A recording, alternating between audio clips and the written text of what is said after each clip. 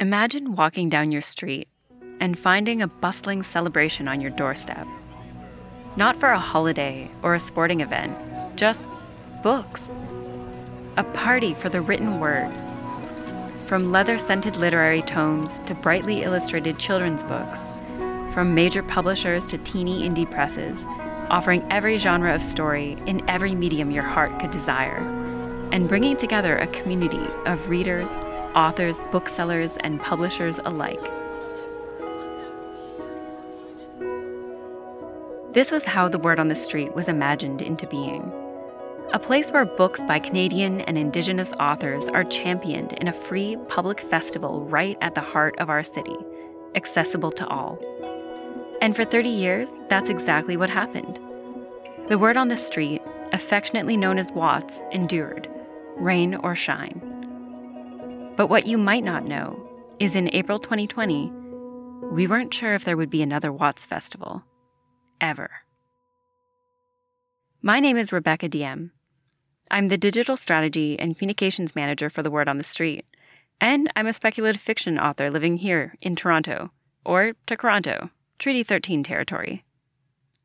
I've worked at Watts since 2019, the year we held our 30th anniversary celebration. And this is Read the North, a series exploring CanLit, brought to you by your friendly neighborhood book festival.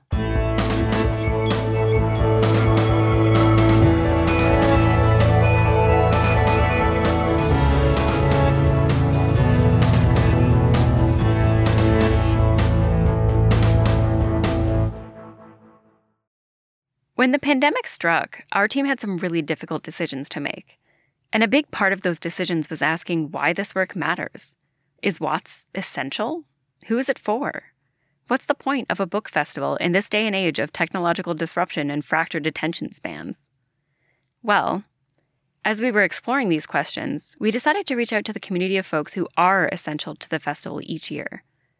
The publishers, the arts organizations, the bookstores, the authors, and most importantly, the readers.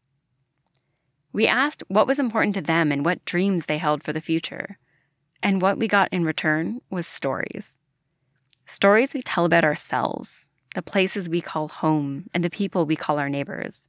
And ultimately, the story of Watts, a story that grows and evolves as each new voice adds their part. It's the story of us, and not just who we are or who we were, but who we aspire to be. So we're going to share that story with you. Over the course of this mini-series, we're going to dig into the why of Watts and how a 33-year-old literary institution can make it in the 21st century. But before we look to the future, first we got to look back. The inaugural Word on the Street took place on Queen Street West in 1990, and there'd never been anything like it before. A free book festival, taking over multiple city blocks, that was a totally novel idea. And it was also, as firsts often are, a lot of work. So clearly, a lot of people really believed that Toronto needed a book festival and were willing to work hard to make it happen. But why? Why did they think it mattered then? The nice thing is, even though 33 years can feel like a lifetime, I'll be 35 this June, 1990 isn't actually that long ago. So we didn't have to speculate. We just called up Carolyn Taylor, the festival's very first executive director. Can you tell me about when your involvement began? Were you part of the planning process, or were you brought on to kind of lead the show with the first iteration of the festival? Sure.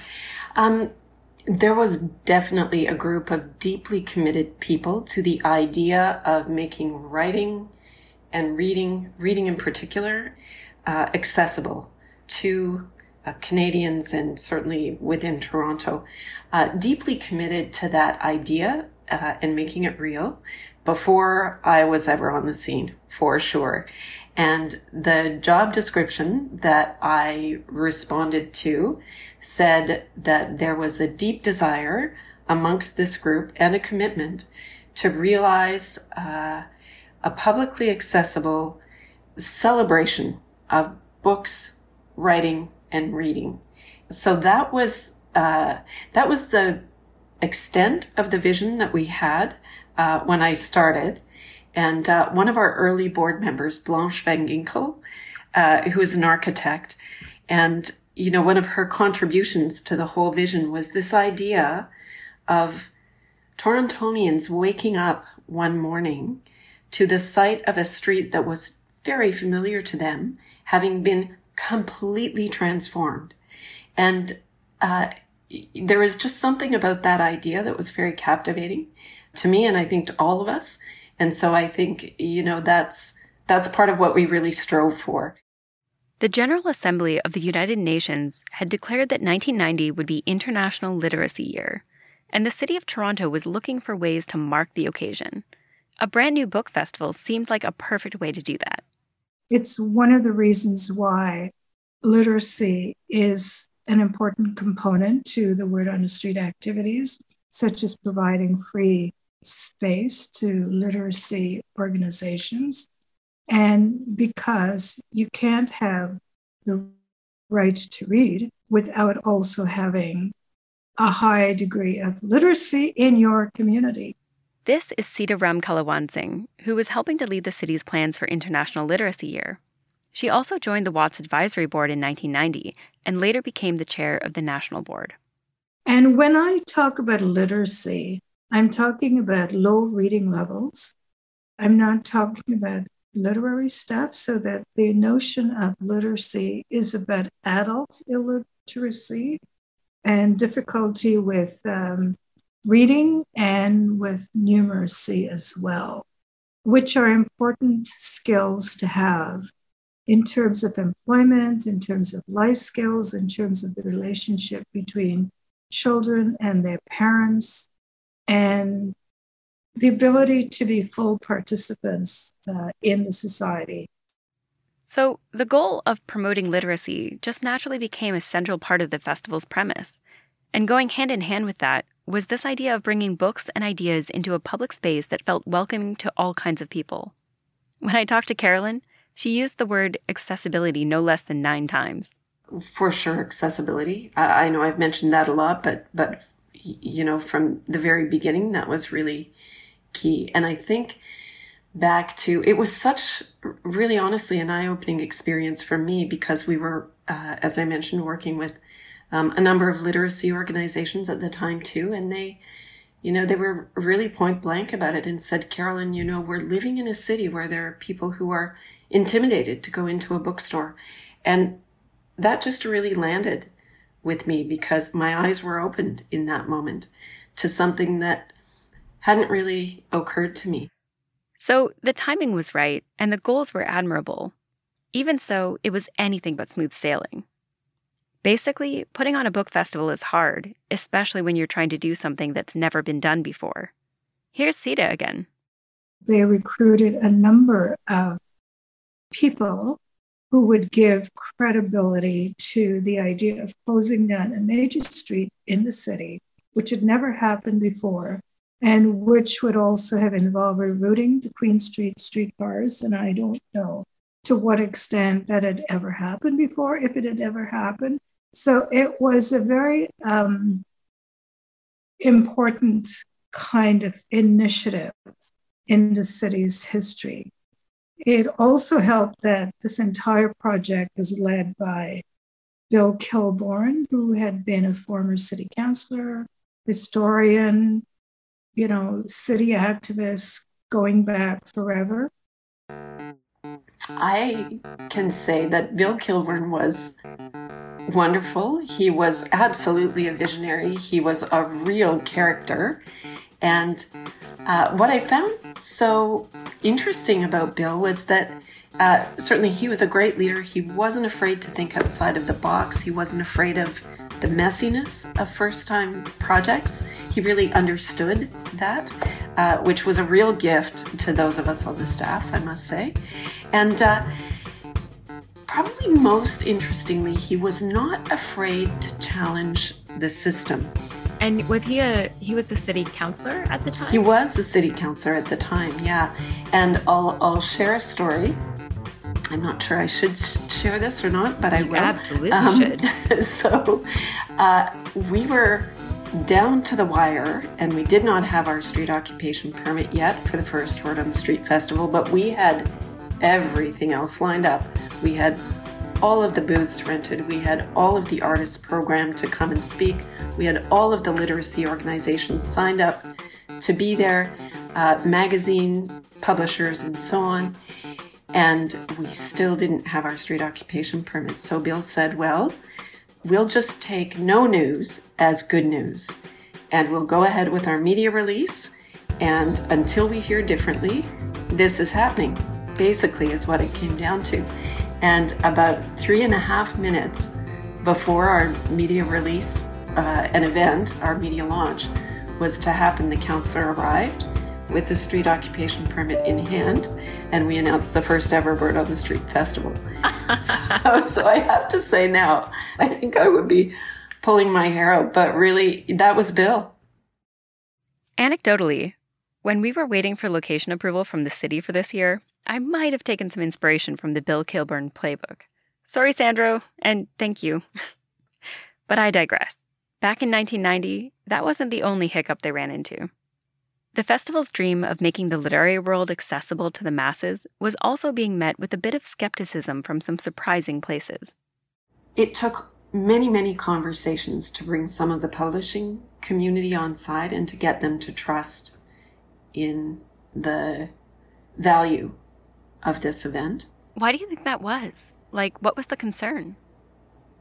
Gosh, I guess I'll just say it. I think there was kind of a highbrow conviction in where the literary art form sat in Toronto. And this idea of turning it into some sort of street frolic was not appealing to some members of the publishing community. But then, I have to give credit where credit is due. Avi Bennett at McClellan and Stewart got on side, and it was Avi Bennett who was really able to kind of turn a corner. And he was very clear about some of the results and impact that he wanted to see. But, as we continued to talk and continued to collaborate, he really, really got behind it and was really instrumental, I think, in convincing others in the publishing community to get behind it. There's no question that through the board of directors that we had, there were some strong connections there into the publishing community as well. But it was a sell, for sure. The days before the festival were anxious ones. The team had worked hard, but ultimately, who knew how it would go? I mean, we all do now, given that you're listening to this Watts-produced show in 2022, 33 years later. You can guess that it was successful. But even then, no one could have predicted just how successful. Yeah. In the very first year, I have to say it was surprise. I think it was joy. For those of us on the team and the board, there definitely was shock because we had worked so hard on this, and you put it out there, but it's not like a ticketed event where you have a pretty good sense of who's going to show up. And it was packed. So we quickly realized that we were onto something that Toronto was hungry for. And then I think also for the authors, the booksellers, the publishers, the micropress and so on, I think there was relief. They had trusted in us. We had shared this with them. We needed them. And they had invested, through their exhibit space. And, it paid off for them. And I don't mean just paid off in financial terms, but I mean in terms of their ability to really connect with a wider public. So I think, that we were able to really live up to the aspirations that we had promised. Science fiction novelist Cory Doctorow was at that first Word on the Street, working the tent of his then employer, Baca Books. It was just very crowded. I mean, clearly, I think the organizers were very surprised because it was like a cattle car on Queen Street. Like you couldn't turn around. And to this day, I don't know why, but it just was this thing that I guess it tapped into something that was latent in the Canadian psyche or the Toronto Psyche. We wanted a book fair. 30-odd years later, Sita reflects on the impact of bringing the festival to Toronto. Well, I think what it did do is that it introduced the public at large to authors in a way in which they probably would not have gone. I mean, it's a very kind of elite activity to go to an author's reading. Many people would probably not find themselves comfortable there if they did not view themselves as being part of the literary community. But when you have this great big free public festival, you're also saying that, you too can be part of this, and it broadens the audience for those authors. In many ways, the word on the street has achieved a lot of the goals it set out with. It's made reading more accessible to the general public. It broadened the conversation and created a more inclusive community. But also, a lot has changed since 1990. On a really Watts-specific level, by 2004, the festival had grown so big it just no longer fit on Queen Street West. It's changed locations a few times, taking place at Queen's Park, Harbourfront Centre, and even, in the last couple of years, online. Then, on a much broader level, the world has changed a lot too. And I think that's actually too broad. So here's Cory Doctorow with some specifics. Well, back in 1990, we had to walk uphill in the snow in both directions to bring in our returns. Okay, but actually. So, a signal difference between 1990 and now, everywhere, and especially in bookselling, and very visibly on Queen Street, was that economically we were in a much more diverse place. Income inequality was not what it is today. And retail was still largely separate. There were some large firms, but small and medium-sized enterprises, independent shops, independent publishers were the order of the day. There were lots of different distributors. There were lots of different book fairs and lots of different stores. Queen Street had 4 or 5 great bookstores. It was a destination for readers. You could go and you could walk up and down it. There wasn't just one giant national chain. There were 2 or 3. And certainly that one national giant chain didn't own the single national giant distributor as well. The choice of one book buyer about what to carry on the shelf, or one editor about what to buy, or indeed one major retail conglomerate's owner's decision about what stores would be in what parts of the city, made for a much broader and more surprising and often more delightful world. It was a time when workers had more worker power and writers had more writer power because you could shop your work to more than one place. Publishing workers had more power. If you didn't get along with your boss, you could go work somewhere else. These changes have impacted every aspect of CanLit, and we're going to go way more in depth on that in future episodes. But there are also ways in which the 1990s weren't a more delightful world. The CanLit community's understanding of what an accessible, inclusive, and welcoming book festival is has changed drastically over the last 33 years in ways that are long overdue. If those are still the goals of the festival, well, the goalposts have moved in really necessary ways. And to keep the sports metaphor going, if you ask almost anyone in CanLit who is currently moving the goalposts the most and yet still managing to score consistent touchdowns, they'll probably point you to Jael Richardson. My name is Jael Richardson, and I am the executive director for the Fold Foundation, or the Festival of Literary Diversity. Very nice. And you're an author too, aren't you? I'm also an author. I should say that. I don't know why I forget that part. But yes, I also write books. Incidentally, Jael's first book is about her father, who was a football player. She could probably tell me everything wrong with that metaphor. But what I really wanted to ask her about was her experience running one of, if not the most, diverse lit festivals in the country. It's interesting because I think I had gone to literary festivals, and because as a Black woman, I would go to literary festivals and I would love them and I would have fun, but I would also feel very isolated, feel very alone. I was usually one of the youngest at the time. I was also definitely like the only person of color or one of like a very, very small number. And there's a sense that you're invading someone else's space or you're not welcome when that happens. And so I knew from personal experience that I wanted to create something that would show the representation on stage that would make people feel more welcome. This desire led to the creation of the Festival of Literary Diversity, or the Fold. The very first festival took place in Brampton in 2016.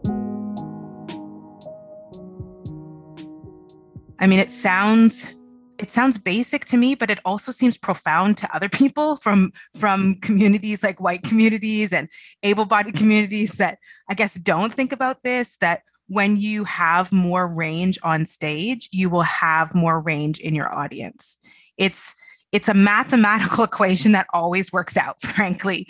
You know, when we started Fold, we just put different people on stage and different kinds of people showed up to the event. And I think that publishing is so white, it's so able-bodied, it's so straight that so often I think they've been surrounded by themselves for so long that they don't even realize that people are missing. And then when they realize people are missing, it seems very confusing to them how to solve it, but it's actually not that challenging. And I think doing it mindfully and thoughtfully, probably the biggest challenge is that when you don't have that representation in your organization, it becomes very difficult to understand how to do it and how to do it right. From the start, the team that puts on the Fold has been just as diverse as the authors their festival highlights. When they realize people are missing, they've got a team full of people who know how to solve it. And by building something new, they've been able to create an event that clearly fills in all the gaps in the CanLit landscape that, to them, were incredibly obvious. While building the Fold from the ground up certainly hasn't been easy, Jael noted that it did present a blank slate. They didn't have to worry about expectations or tradition or pleasing longtime attendees. They were able to create exactly the festival they wanted from the start. And other festivals, including ours, have work to do if they want to catch up. There's a phrase my mom used to use all the time, and I say it so often I'm getting sick of hearing myself say it, but it's that big ships turn slowly. And I think publishing is a big ship that's turning slowly. And sometimes I'm not sure it's turning at all. Sometimes I think like the gas is just off. But for us, building something like Fold, where there wasn't a festival that centered that, prioritized that. There were other festivals that had different kinds of authors for sure. But for us, it was like the number one priority. It's where we begin. It's how we function with everything. And I think for us, building it from scratch was actually way easier than having a big ship that has to make a big turn. One of the many things that's instructive about the Fold is the way it's been embraced by the community. I guess there are lots of ways to interpret this, but I think the clearest is people have been hungry for this kind of event, in the same way that Torontonians in 1990 were hungry for the original Word on the Street, for a literary event that reflects the diversity of the residents who share this space we call home. Watts operates on Treaty 13 territory subject to the Dish with One Spoon Wampum Belt Covenant, an agreement to share the resources around the Great Lakes in peace.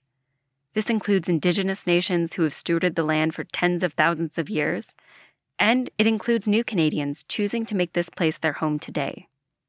CanLit is just finally figuring out how to make space for everyone's stories. Anju Gogia has been a bookseller in Toronto for more than 25 years, and she was recently awarded the Writers' Union of Canada's 2022 Freedom to Read Award. Over the decades she's worked in the industry, she's seen a big evolution in who and what gets published. You know, one of the other things, when you think of what it means, right, freedom to read, we've had conversations in the last several years in CanLit about diversity, right? And I can recall several conversations I would have with writers when I was at the Women's Bookstore in the late 90s and early 2000s, who I can't name because these were confidential conversations, who would say to me, you know, I can't write what I want to write and get it published. Because even though CanLit was starting to publish certain writers, those writers had to write in a certain way, right? There was still a big push for exotification, right? They wanted writers to talk about the other countries and the traumas that they had been through. They didn't want to talk about the complexities of life here, about the complexities around race, about life here. And so even though you could see a handful of writers of colors being published, I knew by talking to them and also by seeing what was being published by the big presses, there still wasn't the full range and complexity of what was out there. I don't think you could have seen David Cheriandi's brother be published 20 years ago, right? Mm-hmm. In terms of how he talks about the interiority of Black men in Scarborough. That's not a book that you could have had published with the editors and the publishing houses the way they were. Nick Mount, an English professor at the University of Toronto, was actually at that launch event for Brother when it first came out in September 2017. And the feeling in that room was just incredible. Like first of all, it was a very large crowd of people. It was a very diverse crowd of people, much more diverse. I skipped the euphemism. It was a blacker group of people than I'm used to seeing at a standard Toronto literary launch. And the energy level was high, and people were excited, and there were young people in the room, people without white hair, people who still had hair, and so, and it was beautiful. It was really quite something to see. If you look at what's being published today, you can see so much more of the complexity that Anju's talking about. The body of work being published is richer and more diverse, but obviously there's still so much progress that has yet to be made. And to JL's point, big ships turn slowly. At what point is it too slow? Certainly, as an employee of the Word on the Street Festival and as an author and a devoted bookworm, I want our festival to keep evolving for the better. I think we have a part to play in helping push CanLit towards the best version of itself. And through this series, I talked to so many interesting, thoughtful, and really smart people about how we can navigate these choppy waters to get there. I hope you'll keep tuning in to hear what they have to say. But before we wrap this episode up, I think it's worth taking a second to acknowledge one other reason that book festivals exist. Why we care about them. Why they matter. Well, they're just really fun. I mean, I always joke when people, so I'm not part of like a book family. Like my family reads a lot of books, but like we're sports people, right? So when I am the lone wolf that's like deeply ingrained in the arts. And so when I have to explain to my family or other people what a book festival is, I'm like, it's a concert for book people. It's our gathering where we like cheer and raw and do whatever we have to do. And so I think what makes book festivals so fun for book lovers is same what I was talking about for authors. I think reading is a very isolated activity. I think sometimes, great readers are always looking for the next great book. And going to literary festivals is so exciting because you get to find new authors and new books. And when you know something about the background of a book, it's way more fun to read. Mm-hmm. Yeah, definitely. Do you have any fun memories of attending a Word on the Street festival? I cannot wait to be back at Word on the Street. And for me, there are multiple perspectives of enjoyment. I love like sneaking past a panel and like listening casually to a conversation that's just so good you then can't go anywhere else. And that's happened a few times at Word on the Streets. You can stumble upon conversations that you didn't know about that are just so profound, and you can see the crowd like gathering because they know it too. And then I love being a vendor too. We've had a booth for Fold the last few times, and we've sold t-shirts, and it's been this hot, sticky day, but also like just wildly enjoyable to just see so many people from the industry together, authors from across the country gathering. It's just, it's an energy. It's funny. Word on the Street is the most like an actual concert vibe, in terms of all the festival, like an indie concert. That's what Word on the Street feels like. And it's so fun. I might be a bit biased, but the original board was really onto something. A party for books? Who wouldn't want to go? One of my favorite parts of producing this series was hearing people's memories of Watts, especially the early festivals. And here's Carolyn Taylor reflecting on what it felt like to attend some of those very first festivals. I was also wondering if we could if you could describe, for people who are listening to this who may not have been to the festival before, what you might see or hear or experience, like if you are just like walking into a Word on the Street festival. Well, I would say that, certainly in the Queen Street days, what you would walk into is an environment and an experience of celebration.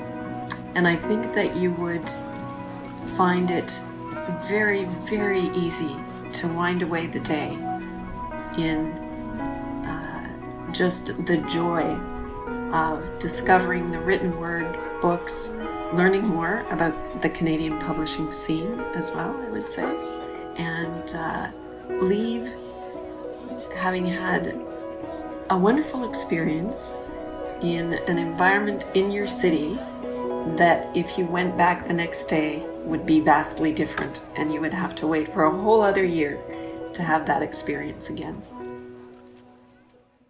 This year, it's been almost 3 whole years since anyone's had that Watts experience. On the streets, with the community. But in case you missed it, the wait is over.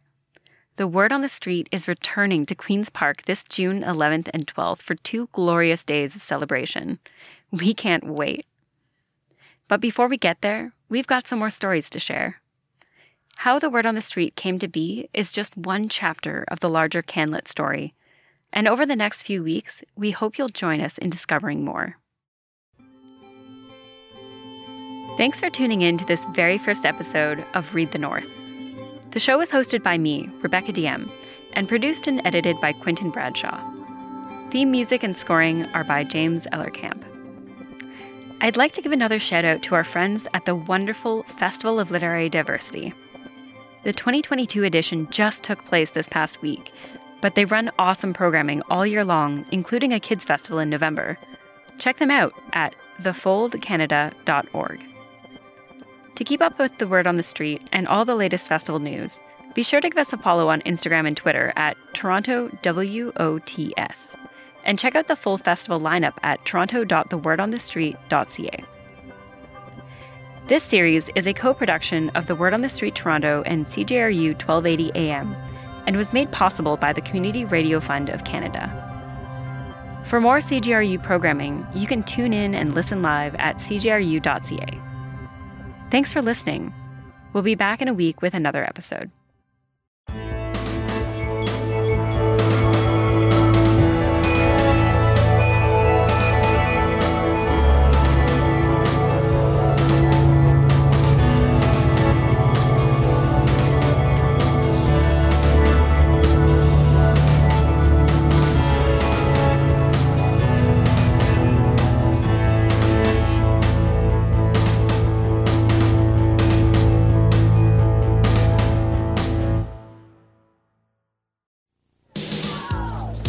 Once again, it's time for Toronto's biggest book and magazine fair, The Word on the Street, a 4-block stage where the printed word comes to life. I'm leaving you, Scarlett. Let go! Come on, how does it end? Wait a second. You just keep signing off. I'll read you the last line in the book. Anne of Green Gables. Yes, that's right. Canadian literature. And we're just reading a rabbit story. The Word on the Street, Sunday, September 25th. See that weekend's Toronto Star for the official guide, listen to CHFI, and watch City TV for details.